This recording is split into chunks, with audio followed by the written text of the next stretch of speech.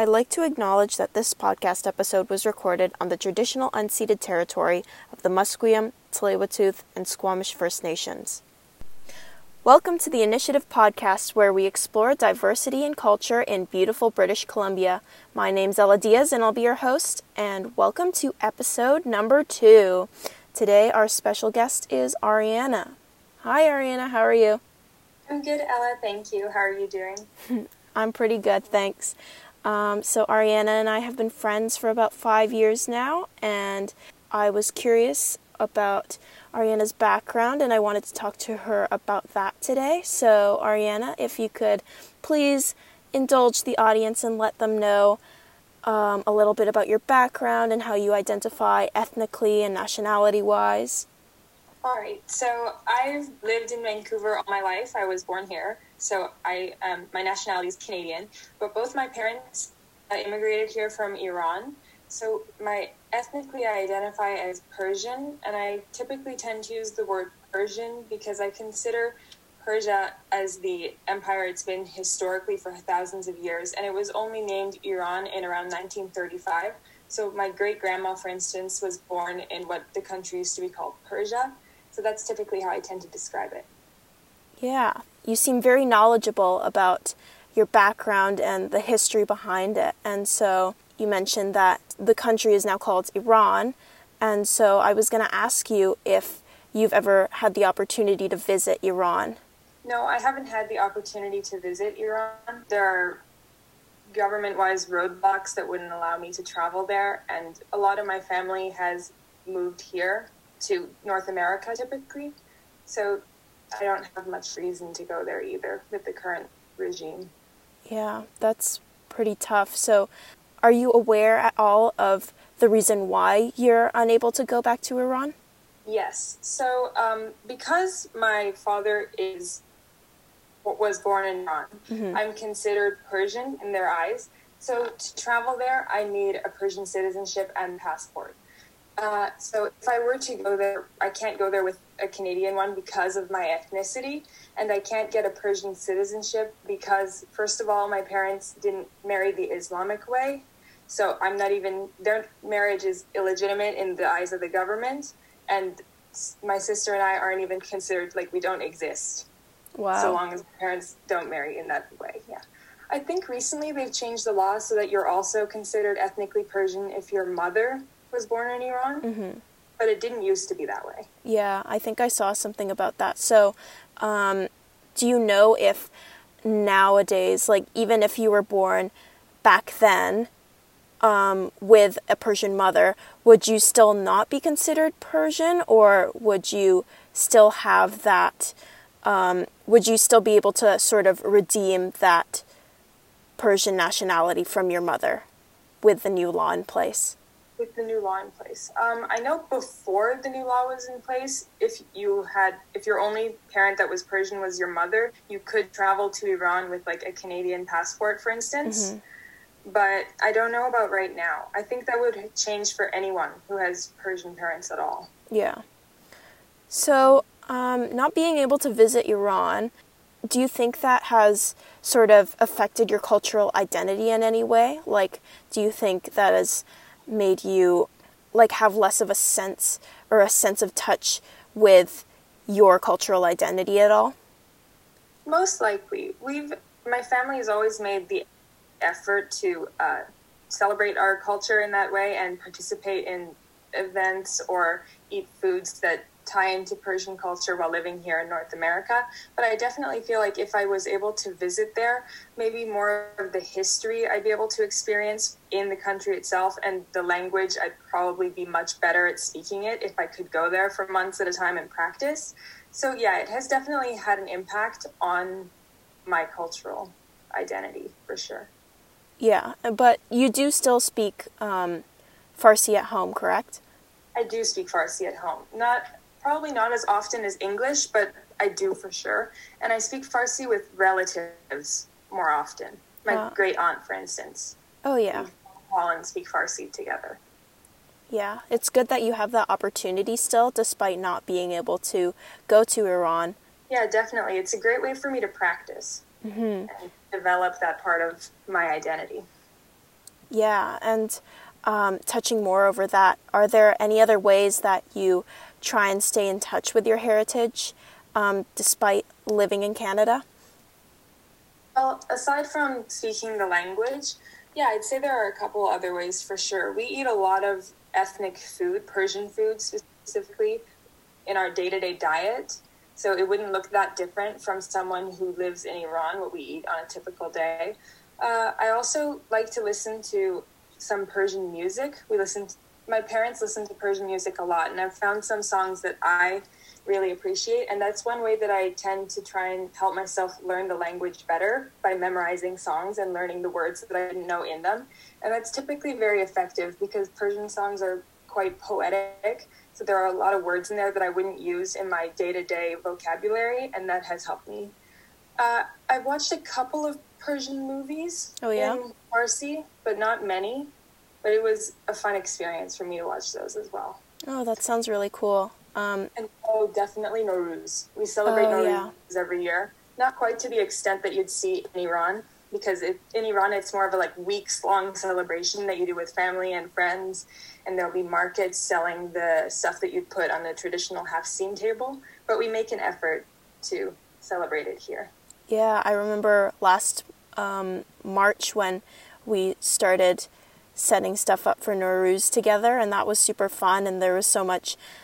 It's such a rich culture, and I just had such a great time just getting to celebrate with you guys. It was a really great experience.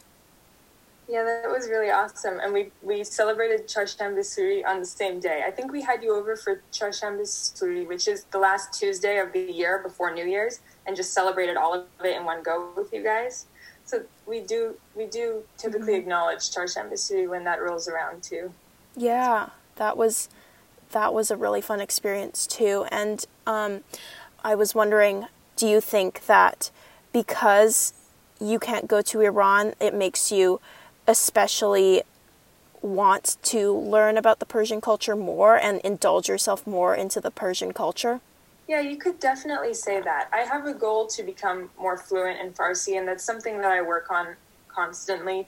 And definitely if I could go to Iran, that would be such an advantage for me in that journey. Because when you're talking with people on a day-to-day basis, you just pick up the language a lot faster. And I don't know how to read or write at all. And that's something I've tried learning a couple times, but it's really difficult, especially because there's not a lot of material that I would read and write, even if I could. So I think if I were in Iran, that's something that would definitely be helpful for me. And yeah, as I was saying, the holidays and stuff too, it's a whole different experience there. Like for Çarşamba Suri, you typically jump over fire to burn away bad spirits, is this idea of it. And in Iran, people will jump over bonfires, and here we're just doing candles. So in West Van, they will do bonfires sometimes, but it's not quite the same. Yeah. I was going to say that's still commendable that you're still making an effort to stay in touch with your heritage and your culture. And I was also curious because you are a very avid bookworm, and so I was curious to know, do you have anything on your to read list that you would want to read if you could read in Farsi? I actually wouldn't say that I do. Because I haven't ever been there, and I don't have a lot of friends or family in the area who are fluent in Farsi or partake in the culture, it's hard to learn about stuff like that. I would, though, read Hafez's poems if I could. We have a book of them in my house, and I can't read them, so that's a disadvantage for me. And it's actually getting difficult for my parents to read them too, because they haven't been to Iran in so long, and they don't get the opportunity to practice that fancy formal language that's used in his poetry. So when they read them also, it takes effort. But that would be something that would be really cool to be able to experience. Wow. Yeah. I would also like to ask, is there a sense of community, among the people from Iran who live here in Vancouver?